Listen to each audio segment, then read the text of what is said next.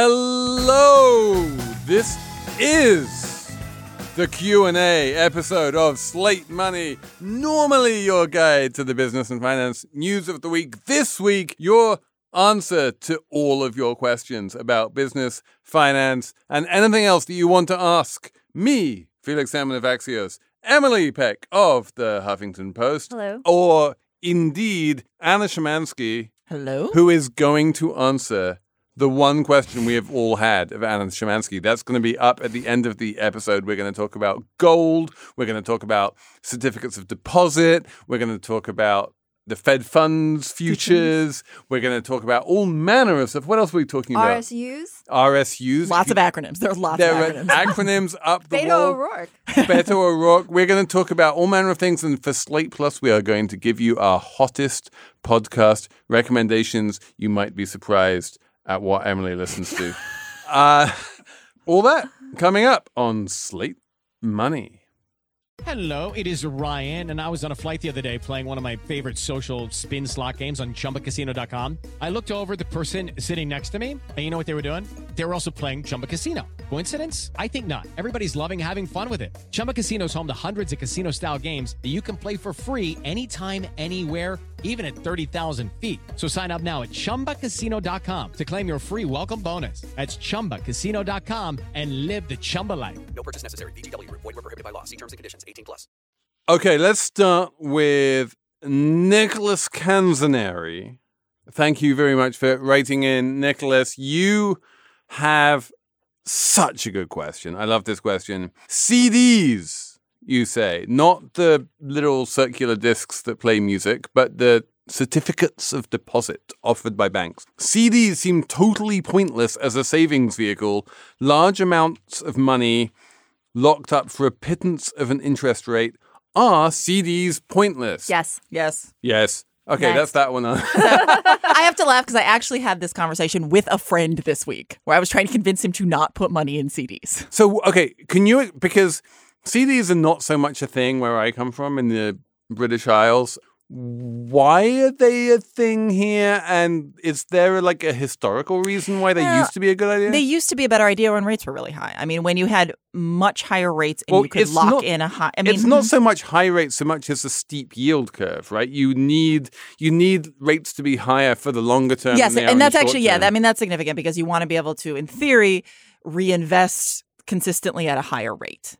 There used to be a great way of locking up money that you didn't need for a couple of years and getting a non-negligible amount of interest on it. Now, with a flat yield curve or even an inverted yield curve, locking up your money for a bunch of time makes no sense. No, the rates on CDs and the rates you just get for putting your money in a savings account are basically the same right now. You can you're get not 2.5, 2.6% in savings accounts right now. Especially online savings accounts. Good luck trying to find that in the CD. You'd have to put away like $60,000, $75,000 to get that. So, yeah, they don't make sense right now. They don't make sense when the yield curve is flat or inverted. They don't make a huge amount of sense, except the only way in which they make any sense at all is on a behavioral level. That you have literally put your money somewhere where you can't touch it. And it stops you from raiding your savings. Yeah. Whereas if you have your money in a savings account and you suddenly go, oh, my cat went to the vet and now I need $500 and I don't have it in my checking account, I'll just take it from my savings. Then you lose that savings. For me, your cat's still going to go to the vet. And if you can't take it out of your CD, you're just going to wind up borrowing it on a credit card. And you're better off taking it out of your savings anyway. Yeah, and if you're locking up money, you should get a liquidity premium. You shouldn't be paying for So yes, Nicholas, you're absolutely right. CDs are silly. And why bother? Next, Emily, why don't you ask the next question? You get to open up a present of your choosing. Okay. From Liz Weeks. She actually asked two questions, and I liked both of them. So let's. Should we do them one and then the other? Yeah. Thank you, Liz. So the first question is, RSUs are ubiquitous at tech companies, so it feels broadly relevant and something most of my non-tech friends know nothing about because they are paid in real money. So if a CD is not a compact disc, I'm going to have to explain what an RSU is. An RSU is technically it stands for restricted stock unit, but basically it's equity. It's stock. Yes. So she says, my salary is wages plus RSUs. At first, I thought this was great. I stick around and get a bite at some healthy stock, and it increased greatly over time. It did make it more difficult to consider leaving my company, but felt fair. Then I started getting annual reviews with minimal wage increases because I was, quote, near the top end of the undisclosed range for my job level. Okay, fine. But this keeps happening, and it feels more and more like RSUs are a great bet against me sticking around so they don't have to pay me more for the next year, but I leave money on the table if I leave before vesting at year 2. It's absolutely true. RSUs are a wonderful way for companies to get awesome talent effectively on the cheap because there's a stick and a carrot. The carrot is we'll give you stock in the future. And it vests over like a 4-year vesting cycle. So in order for you to we'll give you all of these RSUs, but you don't actually own them until 4 years is up. So you have every incentive to stick around for 4 years because only after 4 years do you get all of this money that you kind of sort of were given on day one. So they don't need to worry so much about you leaving for the first 4 years that you're at the company because they gave you all that stock and that's kind of a golden handcuffs. And then the wonderful thing from this company's perspective is stock is the currency they print. You know, they can print as much of this as they like. It doesn't cost them anything to do this, and yet, like, it keeps you sticking around. And then, as she says, in terms of the carrot, like, you can find a much higher paying job somewhere else. You should probably be getting higher pay rises than you are. You can feel a bit unhappy about the way you're being treated, about the amount your pay is going up, and somehow, because of this stock-based compensation system, you wind up sticking around and feeling miserable. That doesn't feel good to me. I mean, that said, you could still, if you like your employer and you're relatively happy, it's an opportunity for you to get a big chunk of money 4 years from your start date that you normally, you know, it's like a forced savings, basically. It's money you never would have put away, you know, maybe. Right. Potentially, yeah. And so if you're happy there, it's like, it's a pretty valuable thing. And it's not like if you switch jobs and you say to them, I make X amount of money, plus I have this stock coming in the future, like, I don't think most employers would say, oh, then I'm going to pay you all this money more and count your RSUs. Like, Can I say how RSUs are gendered? yeah. Yeah. Emily is super interested in this. Basically, RSUs are great if you have no dependents. Because at that point, you know, especially if you're like the archetypal, you know, 20-something tech bro in Silicon Valley, your day-to-day living expenses are relatively low. And you get a whole bunch of stock just like accumulating and you get rich after 4 years and you're happy. Whereas if you're like a mom, or if you have parents who you're looking after, or even if you're a dad for that matter, and you have kids who you need to, you know, look after and all the rest of it, often you would actually rather have the cash, and a salary is more important to you than future capital gains or future windfalls. I think you'd always be better having the cash. Yeah. I mean, just in general, it's always better to have the cash. And the other issue here, too, is that not always. That's the whole point about the tech bros, right? Is that the tech bros who, you know, are working these insane hours, slaving over a hot laptop and basically have very low expenses, they kind of like the lottery ticket aspect of the RSUs, which is that they can make way more money on the RSUs than they ever could in salary. And the downside of not getting the cash is like, well, you know, so what? I don't have that many obligations. So yes, if the alternative here is you're paid far more in RSUs than you would be paid in cash, and you're able to stay around long enough to make that, then yes, agreed. But my point is, if the option is that you're going to be given this money in cash or you're going to be given this money in RSUs. That's never right. But I'm just saying, So on the one hand, RSUs are better than stock options. Like, that's certainly true.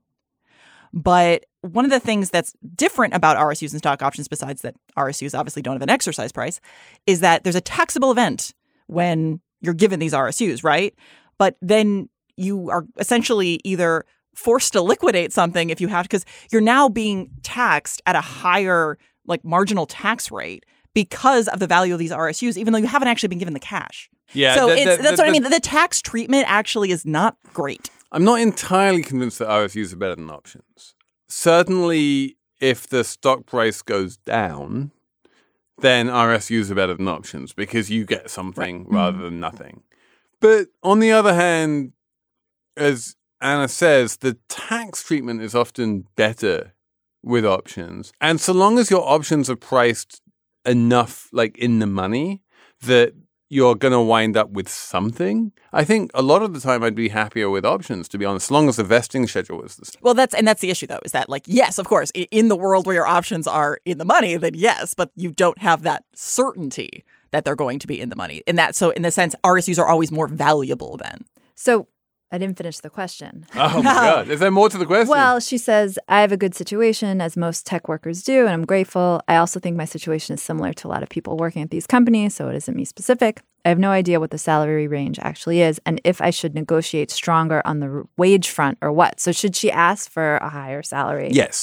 Yes, absolutely. Because at the end of the day, the RSUs aren't a sure thing. Yes. And the other thing is the RSU is a bet on the health of the company. Yes, exactly. And you are already massively overexposed to the health of the company. Exactly. If you are an employee of the company, your entire livelihood is already contingent on the health of the company. So the last thing you need is to double down on that and have even more of your like net worth being contingent on the wealth of the company.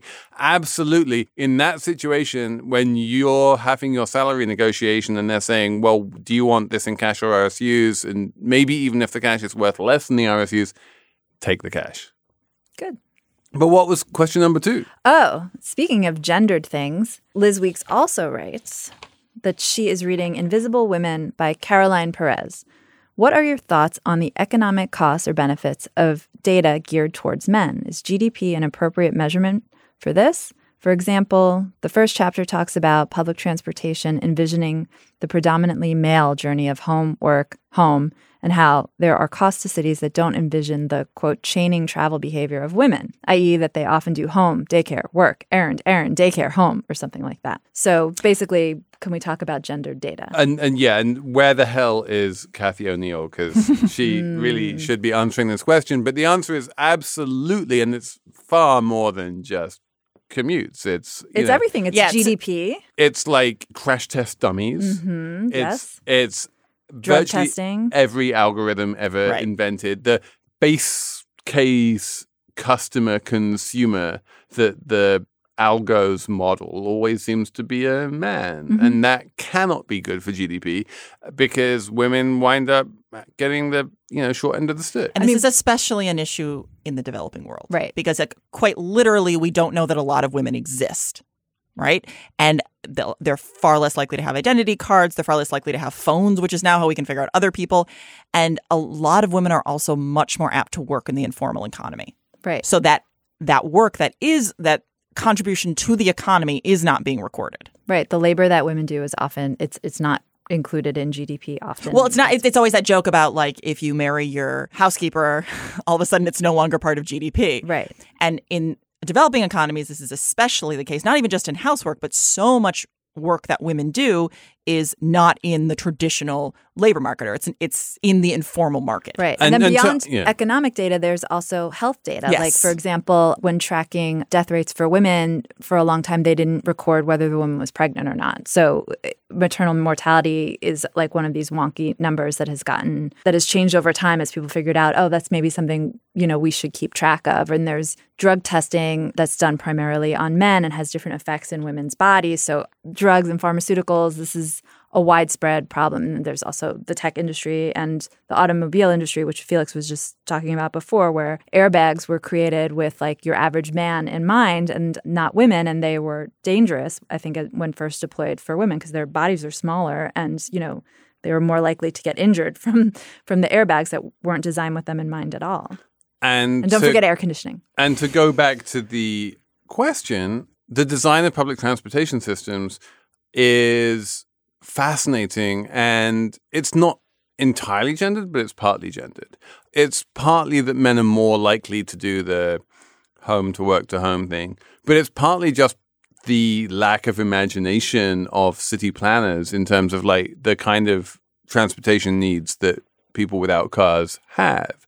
And one of the ways that you can tell how good a public transportation system is by looking at how many buses there are and how good the buses are. Because if you have a rail-based system, on some level it is nearly always going to be kind of hub and spokey.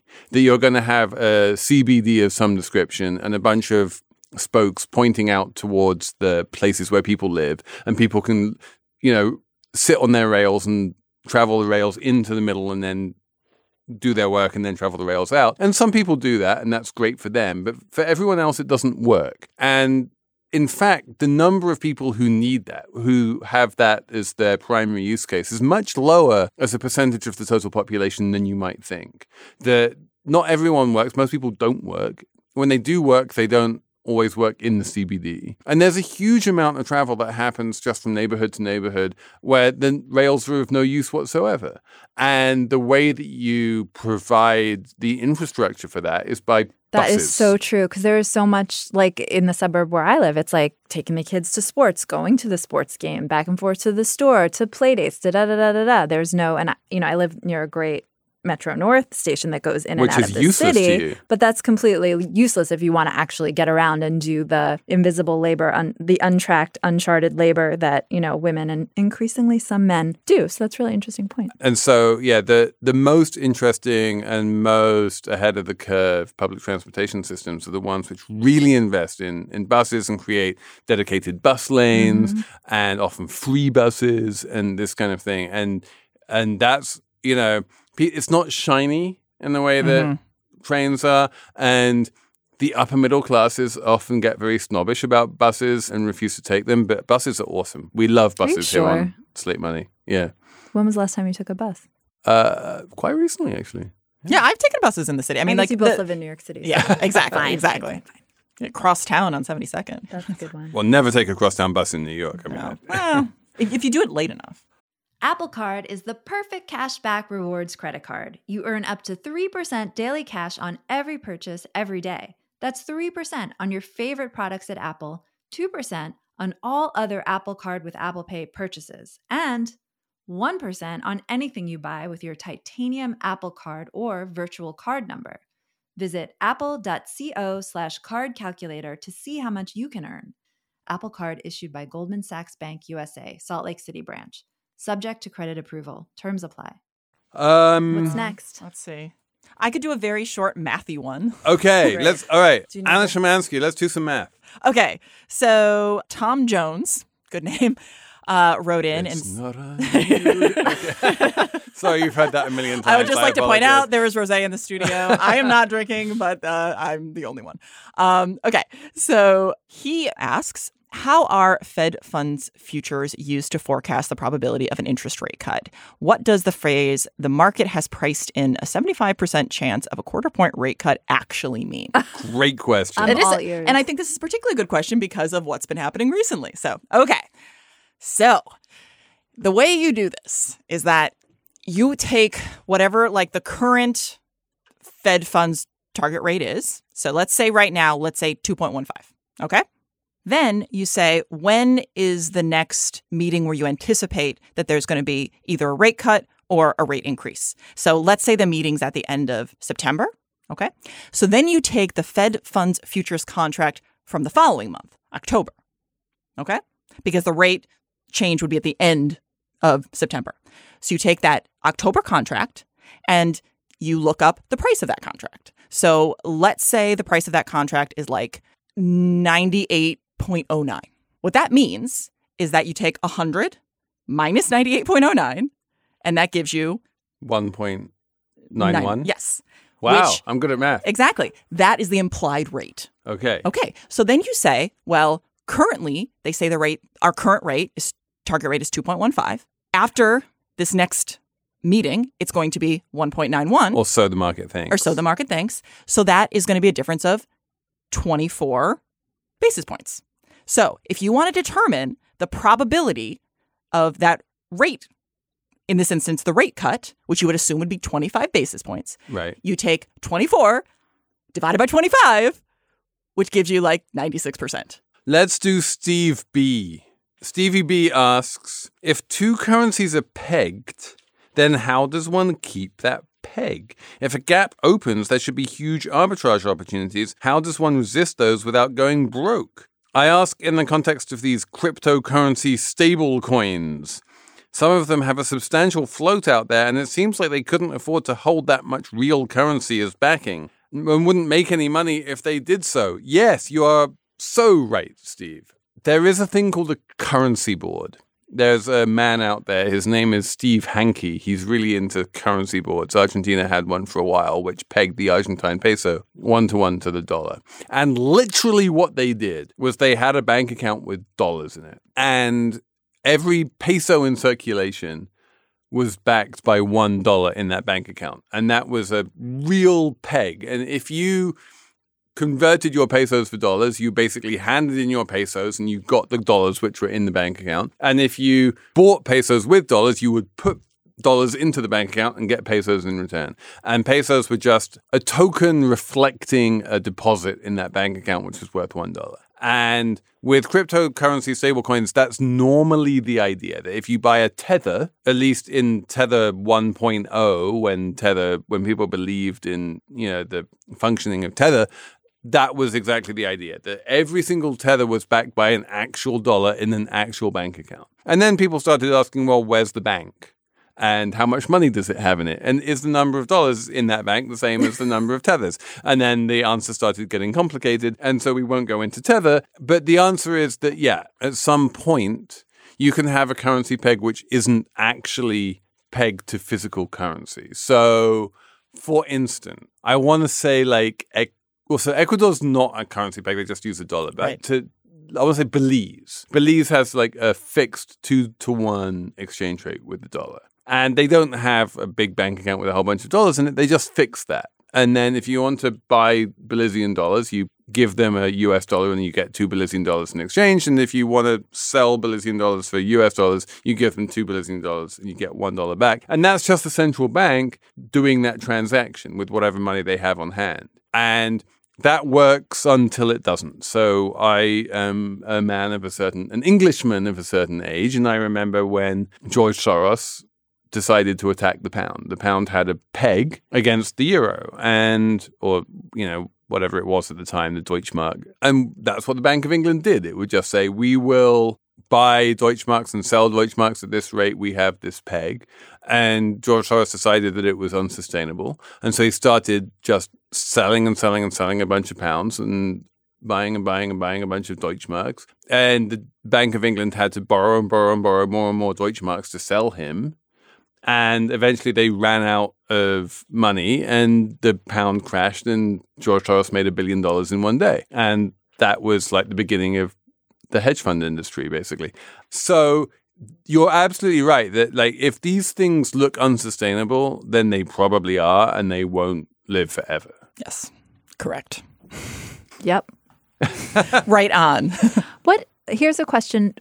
If you peg your peso 1-to-1 with the dollar, why bother having a peso? Well, that's exactly where Ecuador went. And they said, why bother having an Ecuadorian, what was it? The currency? Was it the peso? Anyway, Ecuador had a currency, which I went to Ecuador and spent, and I've completely forgotten what it was called. And then they decided that they wanted to change it.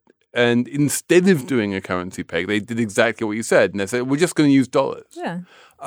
Which means you don't have control over your own monetary policy. But you don't have control. There are a number of 1-to-1, you don't have control anyway. True. Exactly. Yeah, exactly. So everyone, now when you're in Ecuador, everyone's just using dollars. Rad. And so that's one option. But as it's not ideal. Anna says, you need the flexibility. If the Fed decides that it needs to raise interest rates to, curb hyperinflation in the US and Ecuador needs monetary stimulus, Ecuador is shit out of luck because the Fed has made it absolutely clear that the only economy they care about is the US and they don't care about any other economy using the dollar. Right. Emily, pick a question, any question. Okay. This is from Ted Holliday. I wanted to ask about an exchange that happened during the first Democratic presidential debate that seems to have escaped much tension. Beto O'Rourke was asked whether he supported AOC's proposal for a 70% marginal income tax rate. After a digression into Spanish, O'Rourke got around to saying that he did not support the 70% rate, but instead supported taxing capital as income. Subsequently, O'Rourke clarified to John Harwood on CNBC that he supports returning to the 39% top marginal income bracket, but also taxing capital gains as income. I did some Googling about the concept of taxing capital gains as income. I wasn't able to find too much about the idea aside from this old blog post by Felix. Can you talk about any merits or problems with O'Rourke's proposal? And I should say in the second Democratic debate, in the second Democratic debate, the second night, I think one of the candidates, who we don't know his name because there are so many, also said, I don't support blah, blah, this wealth tax. I support taxing capital gains as income. So I think it's not just O'Rourke. There's a couple of these. So men. basically there are two ways of making money. You can make money the old-fashioned way, which is just like go out and do work and be paid. And you're like, I earn $25 an hour. I worked for 4 hours. I made $100. And congratulations, you now have $100 of income. Alternatively, you can go into the stock market and buy a stock for $1,000 and see it go up by 10%. And then it's $1,100 and you sell it for $1,100 and you have made $100. And that is $100 of capital gains. Now, you might think that if you've made $100 either way, you should pay the same tax on it either way. But no, for reasons that I have to admit mildly elude me, but I can basically tell you what they are, which is that rich people write all of the rules. The $100 that you make by speculating in the stock market is taxed at a lower rate than the $100 that you make by working your little tushy off. And that is great for rich people who make most of their money in the stock market. It doesn't seem to make much sense for anyone else. So I ultimately agree that we should actually tax capital gains at the same in income. So just I want to state that. But part of the reason in theory that people say you should tax capital gains at a lower rate is because we want to encourage investment. Now, it's not that we don't want to. And look, I'm not. I'm just saying, like it's the same reason why economists traditionally say that corporate tax should be zero. But what are you going to do with your money if you don't invest it? Can't get a CD. Can't put in a CD. We just covered that. I mean, like the alternative is.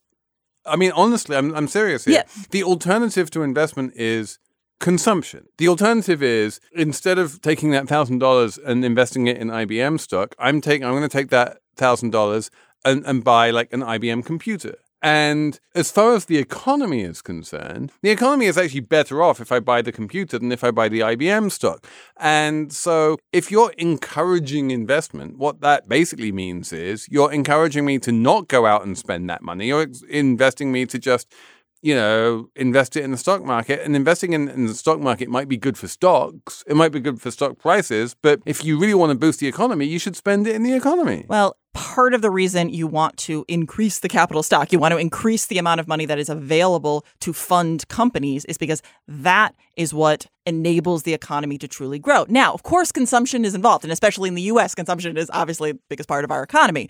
But in terms of traditional economic theory, in the way that you are able to get an economy to grow is by having people invest money so that companies can use that in order to hire people, to buy factories, to... But there is, just to be clear about this, there is no evidence that having lower capital gains rates is a great way of doing that. And even Anna Szymanski says that capital gains should be taxed at the same rate as income. So that's what they mean, is that there's this weird loophole for rich people that means that they pay lower taxes on their income than most of the rest of us do because they make income from money rather than from labor. And can I just laugh something? So I was looking because I knew we were going to be talking about this. I was like, this is something that I've kind of believed for a while. Just like there's a lot of really actual good empirical evidence. And so I was like, okay, let's see if there's any empirical evidence that, in fact, having lower capital gains taxes is a good thing. And I had to laugh because I think it was like the Keto Institute or something. They were like, well, but if you compare where capital gains taxes were in 1977 and where they were in 2007, and you look at the revenues that the government was able to collect, clearly having that lower capital gains tax was better. And I'm like, we're comparing 1977 to 2007. Let's think about what was happening in the economy at those two times and think how that may not be the best use of data there, Cato Institute. So, I mean, just morally, people who work and sweat for their money should pay less than people who just sit on their asses. Well, that's not really, I mean, that's not actually true. I mean, like, yes, it is. No, it's not. But I do think that ultimately, especially if we're thinking. Really, you think that someone who just sitting by passively letting their money grow in the stock market should pay lower taxes? No, than I don't who think is that. Working, contributing. I to just the don't think that. economy I agree with you. I don't think that they should pay lower taxes. I just think that the idea that investment is just there's no benefit for the overall economy. No. That's That's a straw man. No. But what you were saying is, I'm not just saying there's no sitting benefit. on. No one is saying. No. that. But I was saying is she was saying, oh, you're just kind of sitting on your butt waiting for things to But come. that's true. That's all you're doing. Like, in terms of labor, that is all you're doing. In terms of labor, yes, but in Right. terms of like that's not necessarily well though. But you are also taking a risk, and we reward risk in a capitalist economy. That's So true. that is also just taking saying. a risk in the coal mines every day, Anna. Yes, because we're all coal mine workers. I gave up my The coal mining content job to mines. become a podcaster. Lucky Land Casino, asking people, what's the weirdest place you've gotten lucky? Lucky? In line at the deli, I guess? Aha, in my dentist's office. More than once, actually. Do I have to say? Yes, you do. In the car before my kids' PTA meeting. Really? Yes. Excuse me, what's the weirdest place you've gotten lucky? I never win and tell. Well, there you have it. You can get lucky anywhere, playing at LuckyLandSlots.com. Play for free right now. Are you feeling lucky? No purchase necessary. Void where prohibited by law. 18 plus. Terms and conditions apply. See website for details. Let's do. Gold? Want to go? Oh, yeah, let's do gold. That's a good one. Brian Donovan asks, what is the purpose in the modern world of depository gold, the gold held by central banks or governments? It seems that it is almost never sold, so gold traders don't count it as part of the float, other than we have it because we have always had it. If it is never actually sold and rarely bought, then in a world of fiat currency, what is the purpose of nation states keeping it? Why do countries own, technical term is a fuck ton of gold? And again, Brian, like there's like an implicit assumption behind this question. The depository gold doesn't make a huge amount of sense, and it might be a bit of an anachronism. And you want us to explain like why that assumption might be false and like why there's actually a purpose to this. And I'm sorry to disappoint you, but depository gold is an anachronism and it makes no sense. That's not entirely true.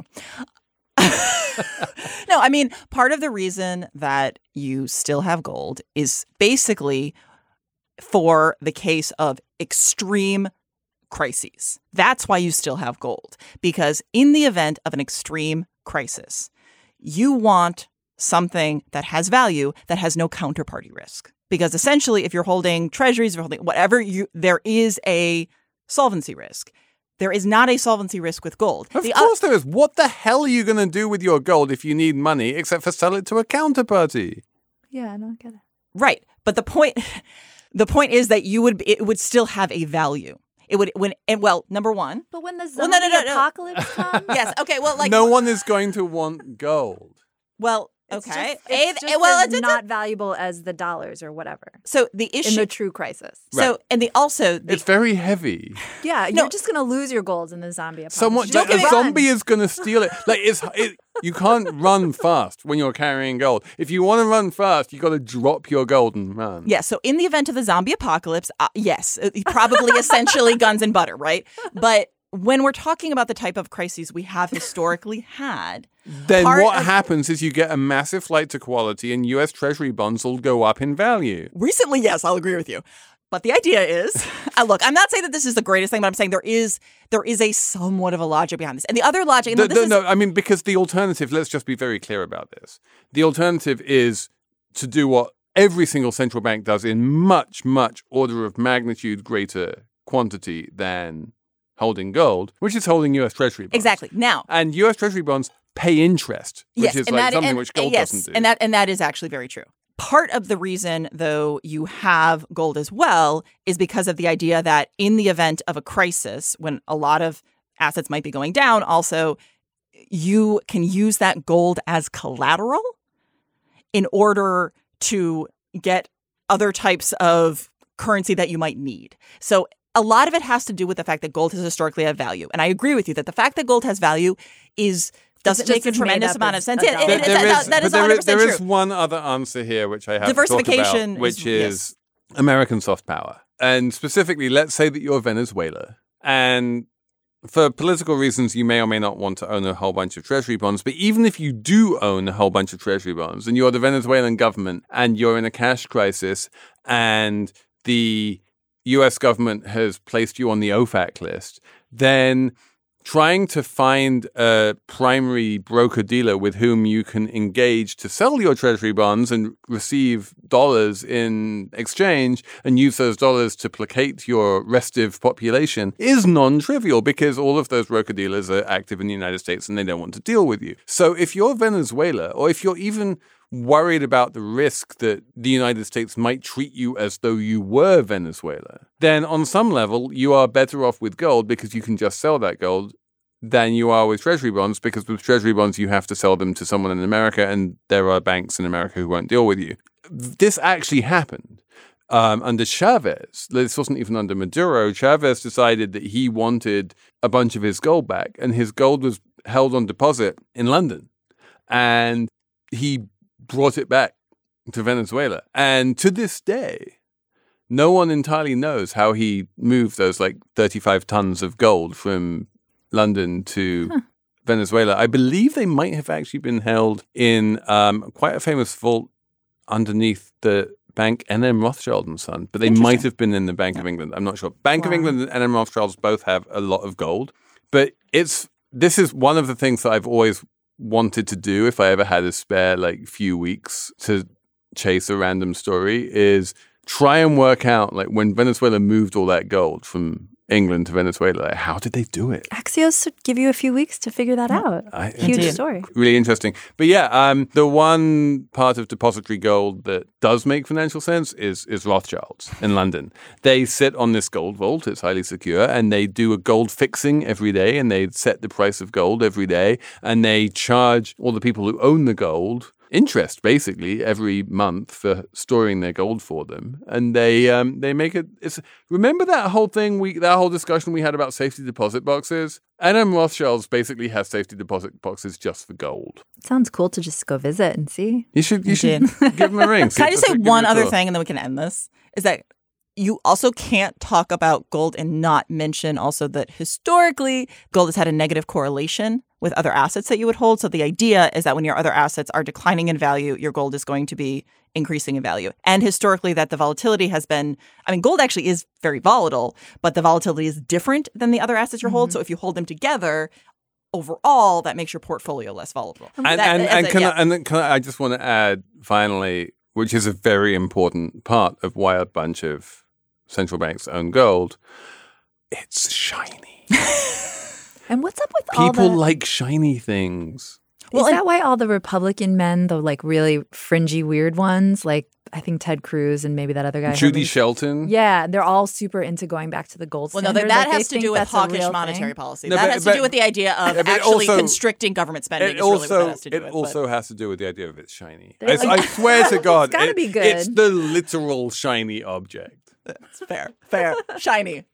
Okay, we are going to end with a question from Nora Grasham. Nora, thank you for this. I'm going to read this out, and Anna is going to answer it. And I'm sorry, Emily, but this is entirely for Anna. I'm so excited about this. I'm ready to listen. I'm really, really curious, says Nora, how Anna would articulate her political monetary philosophy. I feel like she often plays the role of contrarian, but I don't fully grasp the through line to her philosophy yet, and have been wondering for a long time. Thank you for asking this, Nora, because you are not the only person. There are at least 2 other people in the studio who have the same question. So, Anna, explain yourself. Okay. Well, sometimes the joke that I'll say if people ask me is I say, like, The Economist magazine. That's kind of my philosophy on things. But no, so when I was young, I was extremely liberal. And then as I got older, there are still areas where I am quite liberal. I am socially liberal. My voting pattern is quite liberal. However, from both a combination of especially working in finance, and then various things that I've studied, I started to question some of the liberal orthodoxy that I kind of grew up with. And so I try, and I'm not saying I always succeed at this, but I try to come at issues to kind of say, like, what logically makes sense in this instance? Like, maybe I'll use an example of this to make this make more sense. Because I think part of this is that I don't think I'm the most ideological person in the world. I'm sure some people will disagree with that. But if you look at the issue of something like healthcare, I ultimately think we should get to universal healthcare. However, I really, really question programs that are saying we're going to have radical change, or that programs that don't seem to be grounded in actual economic data. So I guess my point is that I try to, like the Fed, be data dependent and to kind of look at each issue on its own. And even when we actually do this podcast, the way I prepare is that I'll look at the issue, and I always do a pro-con. I try to look up articles on both sides. I put up arguments. Emily, she has her mouth open. She's like, what? I'm just so interested in your process. No, this is literally what I do. And then when it ends, I say, okay, which one of these am I going to argue? And I quite frequently... Is this like Boris Johnson pre-Brexit? That he writes the column on both sides and then tosses a coin and I know this is probably... I love this. And I know this is probably not going to be very satisfying, but... And it's very frequently happened that I will end up in a place that's not where I started, where I'll say, like, okay, well, I thought I was going to go in with this, because I do have definitely biases, right? Like I am in general a fan of markets. You think that capital investment is a good thing? I do think capital investment is a good thing. You think that companies should generally grow? Yes, exactly. So there are definitely these biases that I come in with, but I really do legitimately try to consider each issue and what the actual data and also the history suggests. And that's another thing too. Like, I love history. I study it. I was an English major, but I studied history quite a bit. So that's another thing. Like, I tend to, when I'm looking at an issue now, very often think of what happened in the past. So I realize this is not a particularly satisfying answer, but if I had to simplify it, I would say maybe democratic capitalist. If you read The Economist magazine, I agree with them frequently, although not always. So it's somewhat classical liberalism, but not quite. And it's somewhat being a technocrat, but also not always. So I guess my point is that I really do try to look at each issue on its own. So do you have any convictions? Do you have any lodestars? Do you have anything that you actually believe in? Wow. No, and it's a fair question. And I guess, honestly, I am very, very allergic to strong beliefs and ideology. I really am, because I think very often when people come in with those, they end up trying to convince other people that 2 + 2 = 5. Like, even when the evidence shows that what they believe isn't true, they'll keep saying it because they've established their identity on a particular ideology. And I've even noted this in myself, where and this happened on this show, even sometimes in the middle of the middle of a segment, I'm not even lying, where I'm like, I am totally arguing the wrong side of this. Like, that's legitimately happened. And it's always all right. So that's my examples. question. We need one example. Okay. Of yes, that. I will tell you. So in an episode we did where we were talking about, it wasn't payday lending, but it was similar to payday lending, and I'd kind of gone in with more the idea of like, look, I don't love this part of the market, but for people where there aren't a lot of other great options, like this could, and as we were talking about it, I think Felix, you made some points that frankly were good. And Wow. and I'm sure you did as well, Emily. And I'm not even going to lie, as we were going on, I in my mind, I'm like, I am not arguing that it's either. But I was kind of like, I'm dug in. And I found that every time on the show where I found myself at a place where I'm like, I'm not sure if my argument is, it's always because I went into ideological. So I've tried to not do that. So in terms of things that I ultimately believe in, I mean, like, in general, I believe in basic human rights, and I believe in at this stage, I think capitalism makes a lot of sense. But you know what? If we got to a place where, the robots could do everything and there was no longer scarcity, then maybe we wouldn't need capitalism. My point is that it's based on what we need now. Part of the reason I'm very supportive of capitalism is because I think history has shown and current world has shown that it is the best way to increase the living standard for the most people. Okay. On That which was note? amazing. That's amazing. Thank you, Thank you, Anna. We now understand you. We have peered deep into your soul in a way that we've never managed to do before. So thank you for that answer. Hello, I'm Imi Harper. On the Slow Newscast from Tortoise, I tell the story of how a Hong Kong billionaire was silenced. I got bombs thrown into my house. I got people came here, ransacked my computer. And I got people threatening me. I got this and that, but I'm safe. And what it reveals about the freedoms Hong Kong no longer enjoys. Listen to Hong Kong's rebel billionaire on the Slow Newscast, wherever you get your podcasts.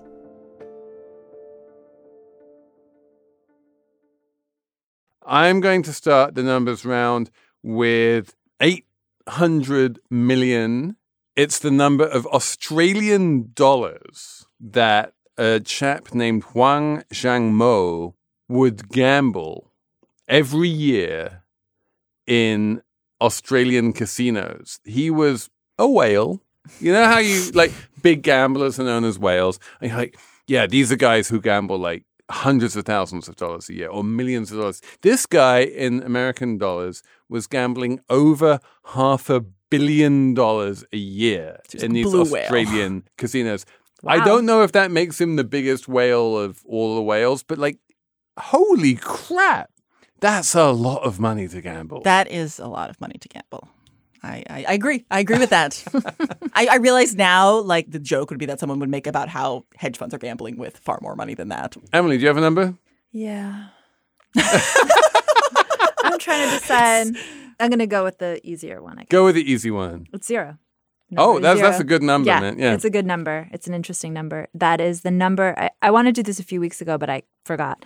It's the number of S&P 500 companies without a woman on the board. So in other words, all S&P 500 companies now have at least one woman on their board. And this just happened. This company called it's an auto Copart. Yeah, a Dallas online auto something or other. And then this is pretty good progress, I guess. In 2012, there was 8 companies with no women. I think Skechers was one of them and maybe TiVo or something. And then California passed their quota law that probably Anna doesn't like, I think. I don't like quotas, yeah. But I mean, the effect of it is now that the S&P 500 has 0 all-male boards, which isn't a terrible thing. And if I'm following what I just said, I would now say, well, the data shows that perhaps having that quota is actually kind of helpful. Yeah, it's actually kind of helpful. And there was a piece in, I don't know, Fortune mentioned it in their broadsheet newsletter recently. There's this whole notion that women on boards are all on multiple boards. There's no it's if you're on one board and you're a woman, they want you on all the boards. But that's actually a myth. So there there's are actually plenty of women out there who can be on boards. There are 4 or 5 women who are on 4 boards. Yeah, but it's that's not rare. a lot of them. Yeah. My number is 22.349 trillion. Okay. US dollars. Is that US GDP? It is the estimated US GDP for 2020. Woo. Very good. So the reason I say that is because I think sometimes when people talk about the U.S. economy and they talk about the U.S. in relation to other countries, they don't quite acknowledge how much bigger the U.S. economy is compared to other countries. And so I just think so give us some comparisons. Is 22 billion a lot more than, say, Germany? Yes. China? Yes. Well, so China is obviously in purchasing power parity. And I actually think European countries are interesting because I think very often when you're comparing or when we're saying policies that the U.S. should have, and I'm not saying the U.S. shouldn't have these policies, but I'm just saying people compare it to other countries in Europe in particular. And they should be comparing it to the Eurozone as a whole, which is bigger than the U.S. No, right? it is not. It's not? It is a bit smaller. Okay. So if you're looking at an economy like Germany, it's, I think, around 4.5. Actually, yes, it would be around 4.5 trillion. Okay. Yeah. So, or if you're talking about the UK, around 3 trillion. I mean, that's what I mean. $21 trillion is legitimately really, really big. And it's, and when people say the healthcare system the poor represents... UK is only 3. And after Brexit, it'll be 2. Yeah. So... I'm just saying that I think Can't get sometimes it. We cannot record an episode without mentioning Brexit. It's true. It's true. It's not I possible. apologize to the friendly chap who wrote in with a Brexit question. We didn't answer your Brexit question, but maybe in a future episode never know. we'll answer your We could get Brexit to it. question. There will be a no deal Brexit on October the 31st, and then we will have a whole Brexit episode. We could wear costumes. I'm kidding. I'm not wearing a costume. It's a joke. You can eat But candy yes, corn or something. the U.S. economy still, at least in nominal dollar terms, is hegemonic. Okay, I think that's it. Thank you, Emily, for answering many questions. Thank you, Anna, for answering even more questions. Thank you, everyone who wrote in with questions. We love your questions. We should do this more often. And if you want to ask more questions, the email address is slatemoney@slate.com. We will talk about something else next week.